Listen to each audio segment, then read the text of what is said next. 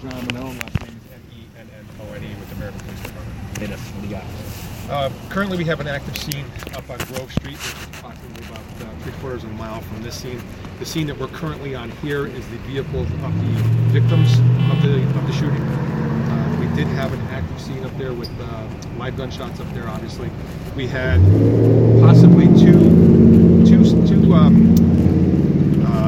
victims. One is life-threatening, the other one is non-life-threatening. There's a third party that was in the vehicle, that was the driver. They were obviously trying to get here to Mid-State Medical for care.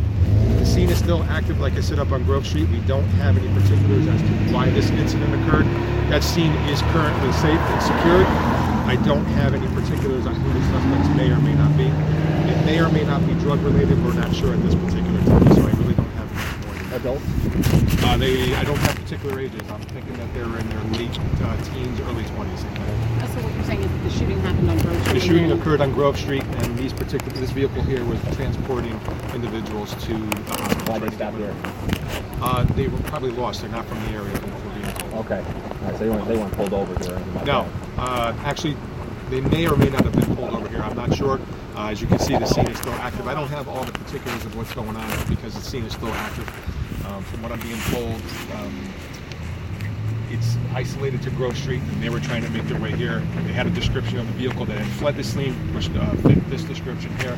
The vehicle was probably stopped here, and then at that point, they rendered medical care. Our staff, our officers did an excellent job here, rendering medical care, applying a tourniquet to someone, and then transporting them over to Mid-State. Did you find anything in the car, any weapons or anything? The vehicle has not gone through. That's why you see the scene is still actively secured here. The car has not been actively gone through as of yet. Has anyone transported to Hartford? We saw on the way down here. From what I'm being told, they're being triaged here and then possibly sent up to Hartford. How are you guys processing the scene up on Grove Street? Grove Street is still an active scene. Could be there a while, you think? Probably. Okay, and then you'll come hit this one afterwards, likely? This is our secondary scene. Gotcha. We have one witness that's working with us, I believe, which is the driver of the vehicle. But again, that's not. We have no sign.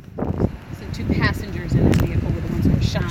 Total of 3 in the vehicle, 1 driver, and 2 that were injured. Correct. No guns recovered at the other scene? Nothing. We know how many shots were fired? That we do not know. Did you guys find out from 911? Is there shots fired here? No, there's no shots fired here. There was calls of shots being fired in the area. Officers arrived on scene. We got a description of the vehicle, and then from there, again, I don't have the particulars of what actually went on after that. Excellent. All right, I'll try to give you the best anything else I can within the hour or so. All right. Thanks, LT. We're still trying to process both. Yeah. I would stay away from. So we're all running.